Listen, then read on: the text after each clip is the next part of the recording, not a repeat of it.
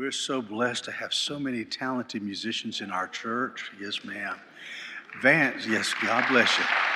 Tabitha is our assistant music minister, and she's obviously well-trained, and we're blessed by her. Vance was not only the president of David Jeremiah's college at one time, he was the head of a music department at another university, and so you can hear the excellence there. We also have this incredible choir and orchestra, and the choir is just so full, the orchestra is so full. Thank y'all. One other thing that's happening today, just to let you know of the variety, we have a growing modern service. We had to figure out ways to put more chairs in because we're just having such a trouble seating them at 10:30. But they are trying to use variety in that service too. Today, there's no drums today. They've got a cello, a violinist, a keyboardist, and some voices and a guitar. So each week they're trying to do something fresh and using modern music, but it's just done in a fresh way. So I'm just grateful for all that's happening across this place, and we're blessed musically. So thank God for that. We've been studying the book of Acts since last century. No. Seems like it. We're in Acts 27 today. I'll begin in verse 9 in a moment. I just will warn you right now, we're going into deeper waters. I hope you had coffee before you came to church. We need your mind alert because this will be stuff that you're going to have to grapple with. Acts 27 verse 9 will be read right after we remind each other of the gospel by quoting John 3:16. Then join with Christians all over in praying the Lord's Prayer. Let's do that now. For God so loved the world that he gave his only begotten Son, that whosoever believeth in him should not perish, but have everlasting life. Let's pray. Our Father, which art in heaven, hallowed be thy name. Thy kingdom come, thy will be done, on earth as it is in heaven. Give us this day our daily bread, and forgive us our trespasses, as we forgive those who trespass against us. Lead us not into temptation, but deliver us from evil. For thine is the kingdom and the power and the glory forever. Amen. Acts 27:9. By now, much time had passed and the voyage was already dangerous. Since the Day of Atonement was already over, Paul gave his advice and told them, "Men, I can see that this voyage is headed toward disaster and heavy loss, not only of the cargo in the ship, but also of our lives." But the centurion paid attention to the captain and the owner of the ship rather than to what Paul said. Since the harbor was unsuitable to winter in, the majority decided to set sail from there, hoping somehow to reach Phoenix, a harbor on Crete facing the southwest and northwest, to winter there. When a gentle south wind sprang up, they thought they'd achieved their purpose. They weighed anchor and sailed along the shore of Crete. But before long, a fierce wind called the northeaster rushed down from the island. Some of you are from up in New England. You know the worst storms are the northeasters, when the high pressure turns it around and it comes from the other way. After running, well, here we go. Where am I at? I shouldn't have chased that rabbit, should I? Huh? 15. Since the ship was caught and unable to head into the wind, we gave way to it and were driven along. After running under the shelter of a little island called Cauda, we were barely able to get control of the skiff. After hoisting it up, they used ropes and tackle and girded the ship. Fearing they would run aground on the Syrtis, they lowered the drift anchor, and in this way they were driven along. Because they were being severely battered by the storm, they began to jettison the cargo the next day. On the third day, they threw the ship's tackle overboard with their own hands. For many days, neither sun nor stars appeared, and the severe storm kept raging. Finally, all hope was fading that we would be saved. If you would look for me on the screen, I want to show you a map of this particular voyage. Paul was being sent from Caesarea by the sea to Rome. We read in the first 8 verses that I did not read to you. They were talking about stops along the way and how the weather had already slowed them down. Now, Luke dates this when this is happening. He tells us what time of year. He said the Day of Atonement is already passed. Usually the Day of Atonement is in mid-October. Now, here's what you need to know about the Mediterranean. The Mediterranean is difficult to sail on from September 14th to November 15th. It's impossible after November 15th. No one gets on the Mediterranean from November 15th until March.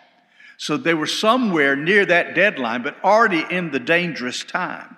They had made their way, even though they'd been delayed, to a place called Fair Havens on the island of Crete. If you'll notice that, just 40 miles north of that, where they wanted to go, was a real harbor. This was a place they pulled in. I guess they needed supplies, whatever it was, but it was a place with no harbor, which meant they had to use that boat that's called the skiff in the CSB. If you've ever been to the Bahamas on one of the cruise things, they always have their private island and there's no harbor, so they put you on boats and then they take you to shore. So what had happened was they anchored the ship off the coast and they made their way to shore, taking load after load through the skiff. But the problem was, that was such a small place, they didn't feel like that'd be a good place to spend the winter. But the other thing was the ship had no harbor to keep it safe from winds and storms. So it meant if they stayed there, the ship would stay anchored offshore and would be beaten up all winter long by storms and possibly sunk. So the captain wanted to go a little further, only 40 miles. They said, we can make 40 miles. There's a good place with a harbor, Phoenix. So we'll just go along the coast. And then all of a sudden there was this gentle breeze from the west. Now if you'll notice the way they had gone, they had stayed close to land all the way there.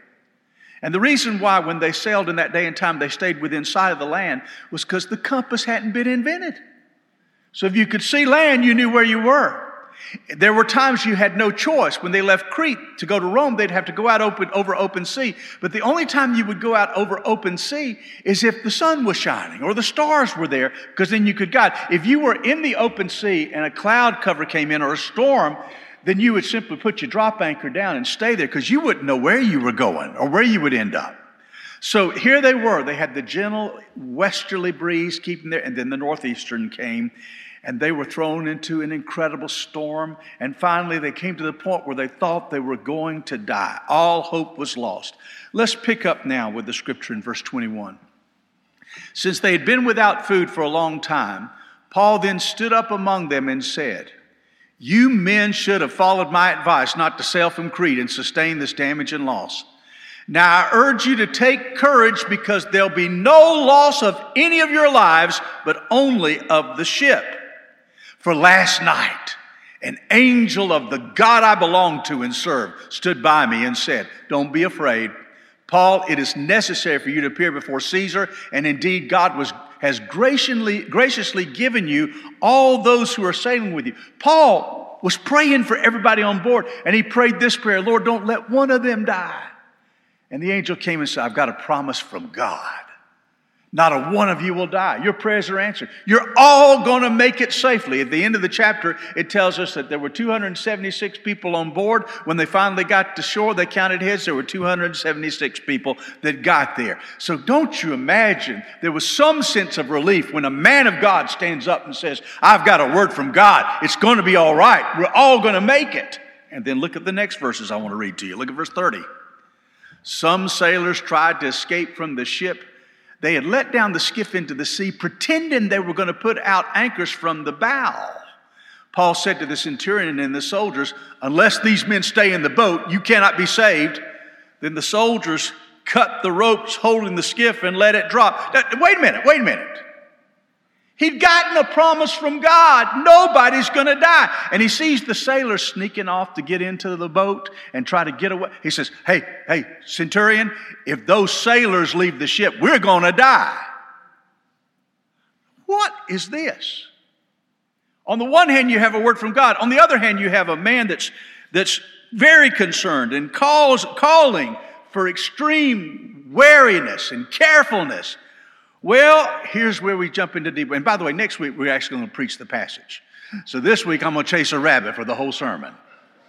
Because what we see here illustrated in this, and I'll come back to this particular principle, is a word that I want to introduce you to today if you've never heard of it. It's called antinomy. I'll tell you where I found this book. One of the greatest minds of the last 100 years, J.I. Packer, who's a Calvinist, who's a brilliant scholar. He wrote a book called Evangelism and the Sovereignty of God, because one of the questions that's answered to those who has asked to those who believe strongly in predestination is this: if God has predestined everyone, whether or not they're going to be saved or not, why do evangelism? And so this book, which I would recommend to anybody, is an attempt to answer that. And what he does is he introduces this concept of antinomy. Let me define antinomy. Antinomy is when you find two truths that are contradictory, yet both are true. Two truths that are contradictory, yet both are true. Now, we find that throughout the Bible. The classic one is the one he dealt with in his book, which is the conflict you find in what the Bible teaches about predestination and the Bible teaches about free will, or God's will that no one be lost. And the truth of the matter is, I don't see how you can reconcile these two sets of verses. I'll show them to you right now. Look at Ephesians chapter 1. For he chose us in him before the foundation of the world to be holy and blameless before him in love.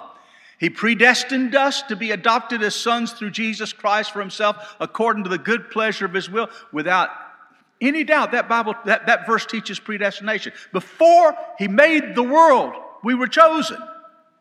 When people say, I don't believe in predestination, you could get your scissors out and start cutting out verses, because it's in the Bible. But look at this next verse, which to me I can't see how they reconcile.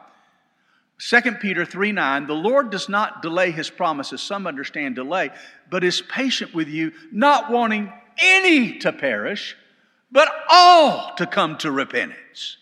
Now, I've read my Calvinist friends' commentaries, and I've seen them go into lengthy diatribes on how any and all do not mean any and all. I just believe you take the Bible for what it says. He doesn't want any to perish. He wants all to come to repentance, and yet he chose us before him at the foundation of the world. It looks like a contradiction here. Now, let me give you a quote from Spurgeon. Spurgeon was once asked, how do you reconcile predestination and free will? And he replied, you don't reconcile friends.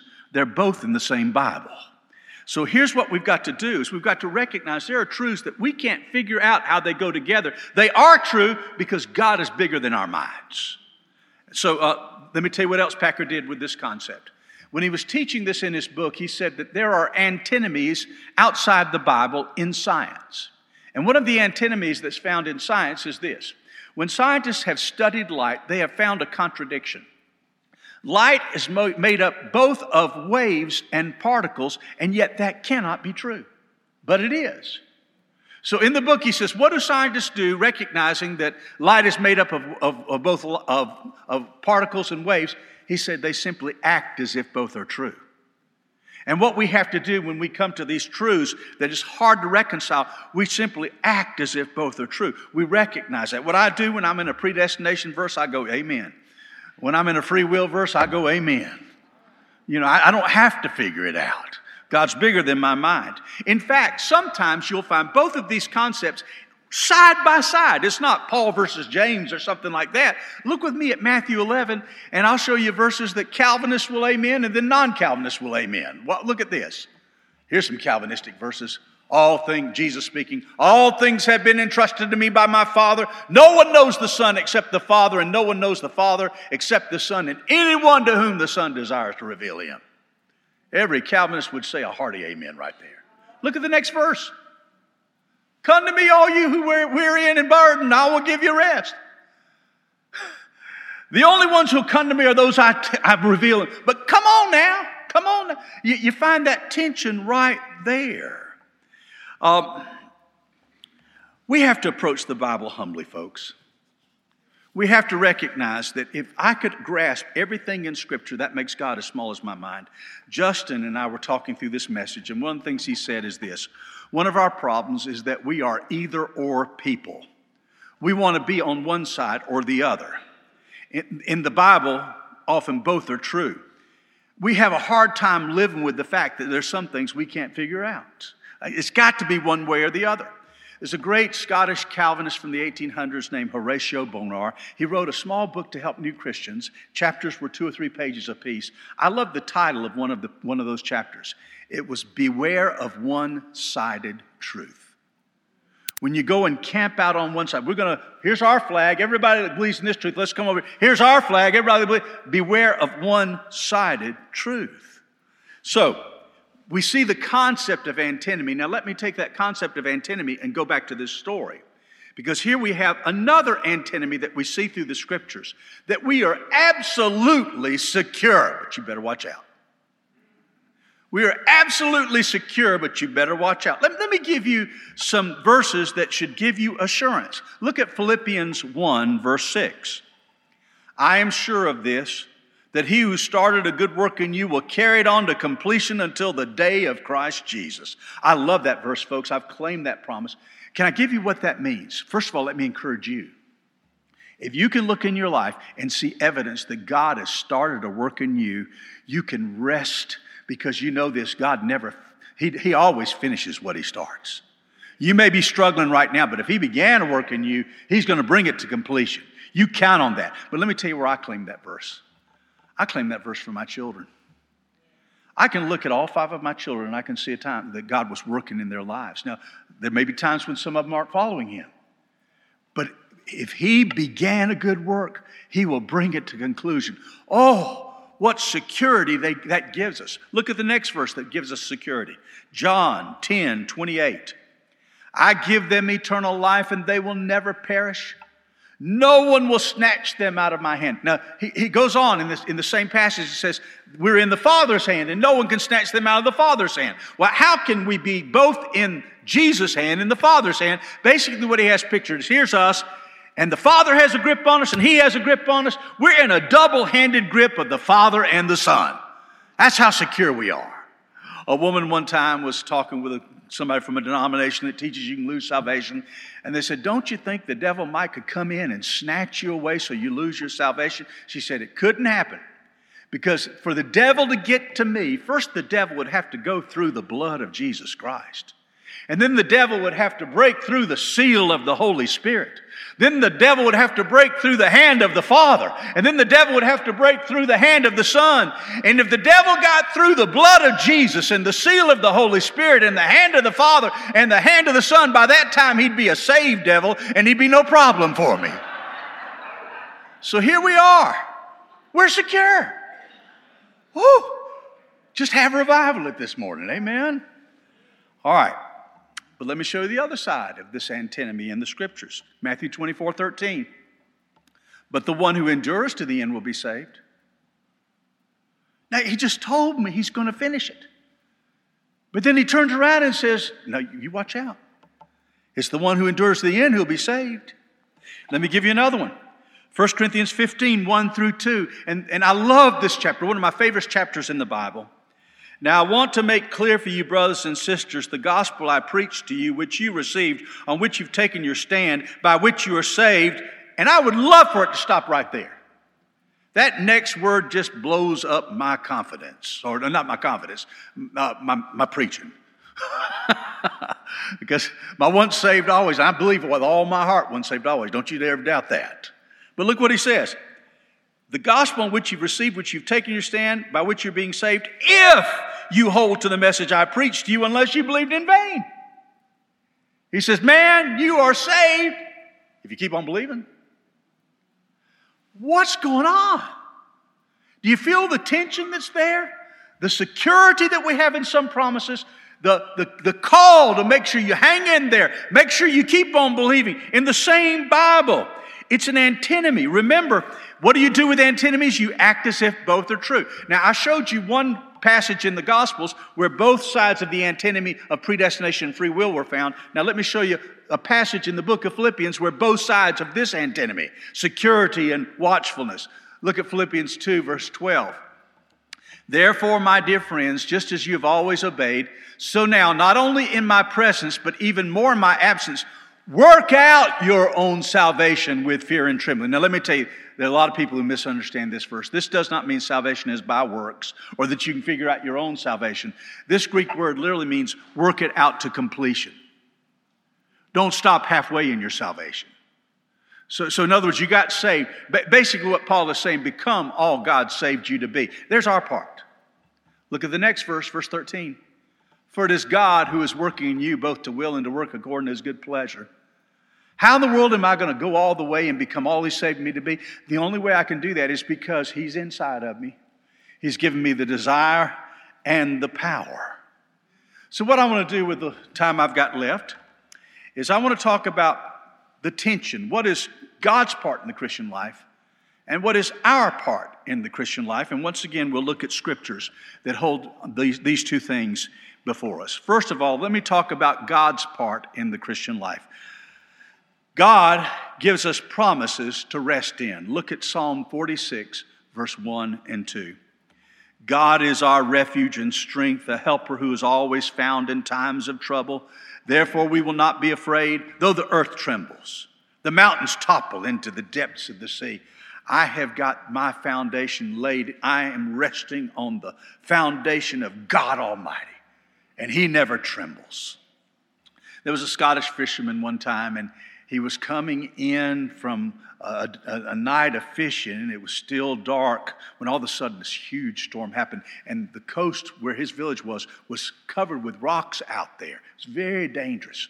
And so the wind was blowing. He could hardly keep control of his little fishing boat, and it ran into the rocks and burst in pieces. It was dark. Somehow he was able to swim to one of those rocks that was just standing out there away from the shore, and he crawled up, face down, grabbed it. And sometimes the waves would crash over him, frozen out there, feeling the storm burst on him. And when daylight came, some people from the village looked out there and they saw him on that rock. So they got in a boat and went out there and rescued him. They put him in front of a fire, gave him warm clothes. And one of his friends said, "Man, that had to be scary." He said, "You were out there all night. Didn't you tremble?" And he went, "Tremble? Sure, and I trembled, but ne'er once did the rock tremble neath me." That's where we are, friends. What is God's part? He is the rock that never trembles, that we can rest upon. He goes on and tells us that, what does he do?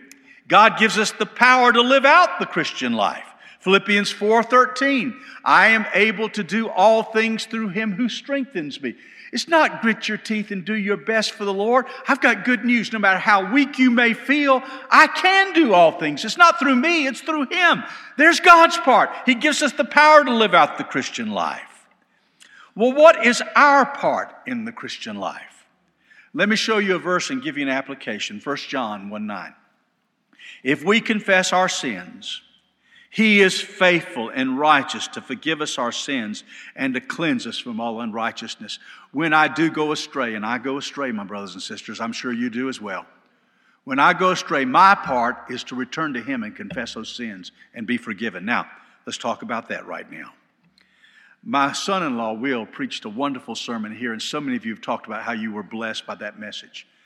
The next week was his first week at his church, his new church in Alabama. I went online to hear him. The sermon he preached, the one down there, was better than the one he preached here. He preached a sermon on grace. And he said, there's 4 ways that you can find out whether or not you really get grace. And one of the ways that he said that you can find out that you really get grace, he says, the way you react when you as a Christian sin. If you as a Christian sin and you run from God, you don't get grace yet. If you as a Christian sin and you run toward grace, then you really understand grace. And he told a story that I thought was very pertinent. While he was in New York, he led a man to Christ who had been an addict for years, and God saved him just in a tremendous way. In fact, a few months later, he came up to Will and said, God has so changed me, I don't even have a desire for drugs anymore. But sometime later, all of a sudden, he wasn't there. And the thing that you and I need to recognize about addictions is this: those cravings will never go away. You've got to have watchfulness. And somehow the craving came, and he gave in, and he got high. Will went and sought him. He said, where have you been? He said, I can't go back to church. I have shamed myself, and I have broken God's heart. I can't go back. And Will said, I need to do a better job of explaining grace. Because yes, this is where you need to be. You need to claim that promise of God. We're to keep watch over our lives. This is another part of our part. 1 Timothy 4:16. Pay close attention to your life and your teaching. Persevere in these things, for in so doing this, you will save both yourselves and your hearers. I've got to pay attention. I've got to keep on the alert. I can never just let my mind go blank. You can't go, you got to stay with. Don't toy with sin. Don't stay away from church. Watch what you watch. All of those are put on us. Pay close attention to yourself. Don't play with sin. But when Justin and I were talking about this morning, he said, this means don't go on autopilot. And then that's exactly what happened to me this morning. The church very graciously buys us a parking place that's right there. And that way I can come in and out. I'm constantly going in and out during the week to stand by people and such. And I'm grateful to have that. But what I've tried to do is on Sundays and Wednesdays, I say, Karen, you can have that place. And it's right there. And I'll find another one. Well, this morning I woke up at 3:30, did some good study. And then I thought, I've got some things I need to add to the sermon. So I was excited about it. And I got in my car. And by habit, I pulled into my parking place. I did not think about it again. Karen was sitting in the choir. They weren't quite ready to sing. And I went out and looked out the window. And I had parked in my parking place. And I had told her, you got the parking place today. So I went up to her and apologized. Because let me tell you what happens. I've done that trip so many times. My car just on auto drive goes right to that place. I don't think it. You can never get to the point where you go on auto drive in the Christian life. But then it goes on, and this is another one that's our part. James 4:8. Draw near to God, and He will draw near to you. There's an old spiritual that says this. Every time I feel the Spirit moving in my heart, I will pray. If you only pray when you feel the Spirit, you'll never pray enough. Because we're told to pray always. If you only go to church when you feel like it, you won't go to church enough. We're told, forsake not the assembling of yourselves together, as is the habit of some. Now, I know this has been a complicated message, so let me give you a simple conclusion. I'm going to sum up the whole sermon in 2 phrases of 2 words apiece. Are you ready? This is the whole sermon. This is what God wants for you to do. Chill out. God's got it. Watch out, because you're still in danger. Chill out. Watch out. Amen. Let's pray. Lord, I pray right now your Holy Spirit will take these truths and put them in our hearts where we'll live them out. I know you're watching over us.